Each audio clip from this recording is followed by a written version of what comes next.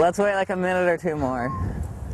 I don't think it's like the new fad or something to bike to school, but I think there's been some people who've gotten interested because we bike to school. You know that there's going to be people knocking on your door every morning and ready to bike. One of my friends, Keegan Heron, he's a year older than me, and when he was a freshman in high school, he biked, I think, pretty much every day to school, but he was by himself, and he decided that when I started high school, he wanted to get a big group to bike together.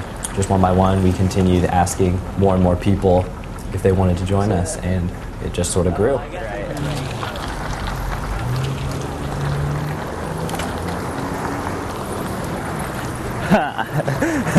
So much for that car. I guess probably we're not we should probably ride single file and stuff like that, which we don't always do. But I think when cars see a pack of bikes, they're going to pay more attention and they're going to be more cautious around them than just by seeing one or two.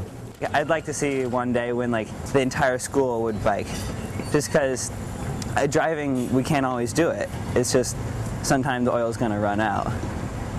I'm kind of going to be stuck. But I just love biking. It's just so wonderful, I think.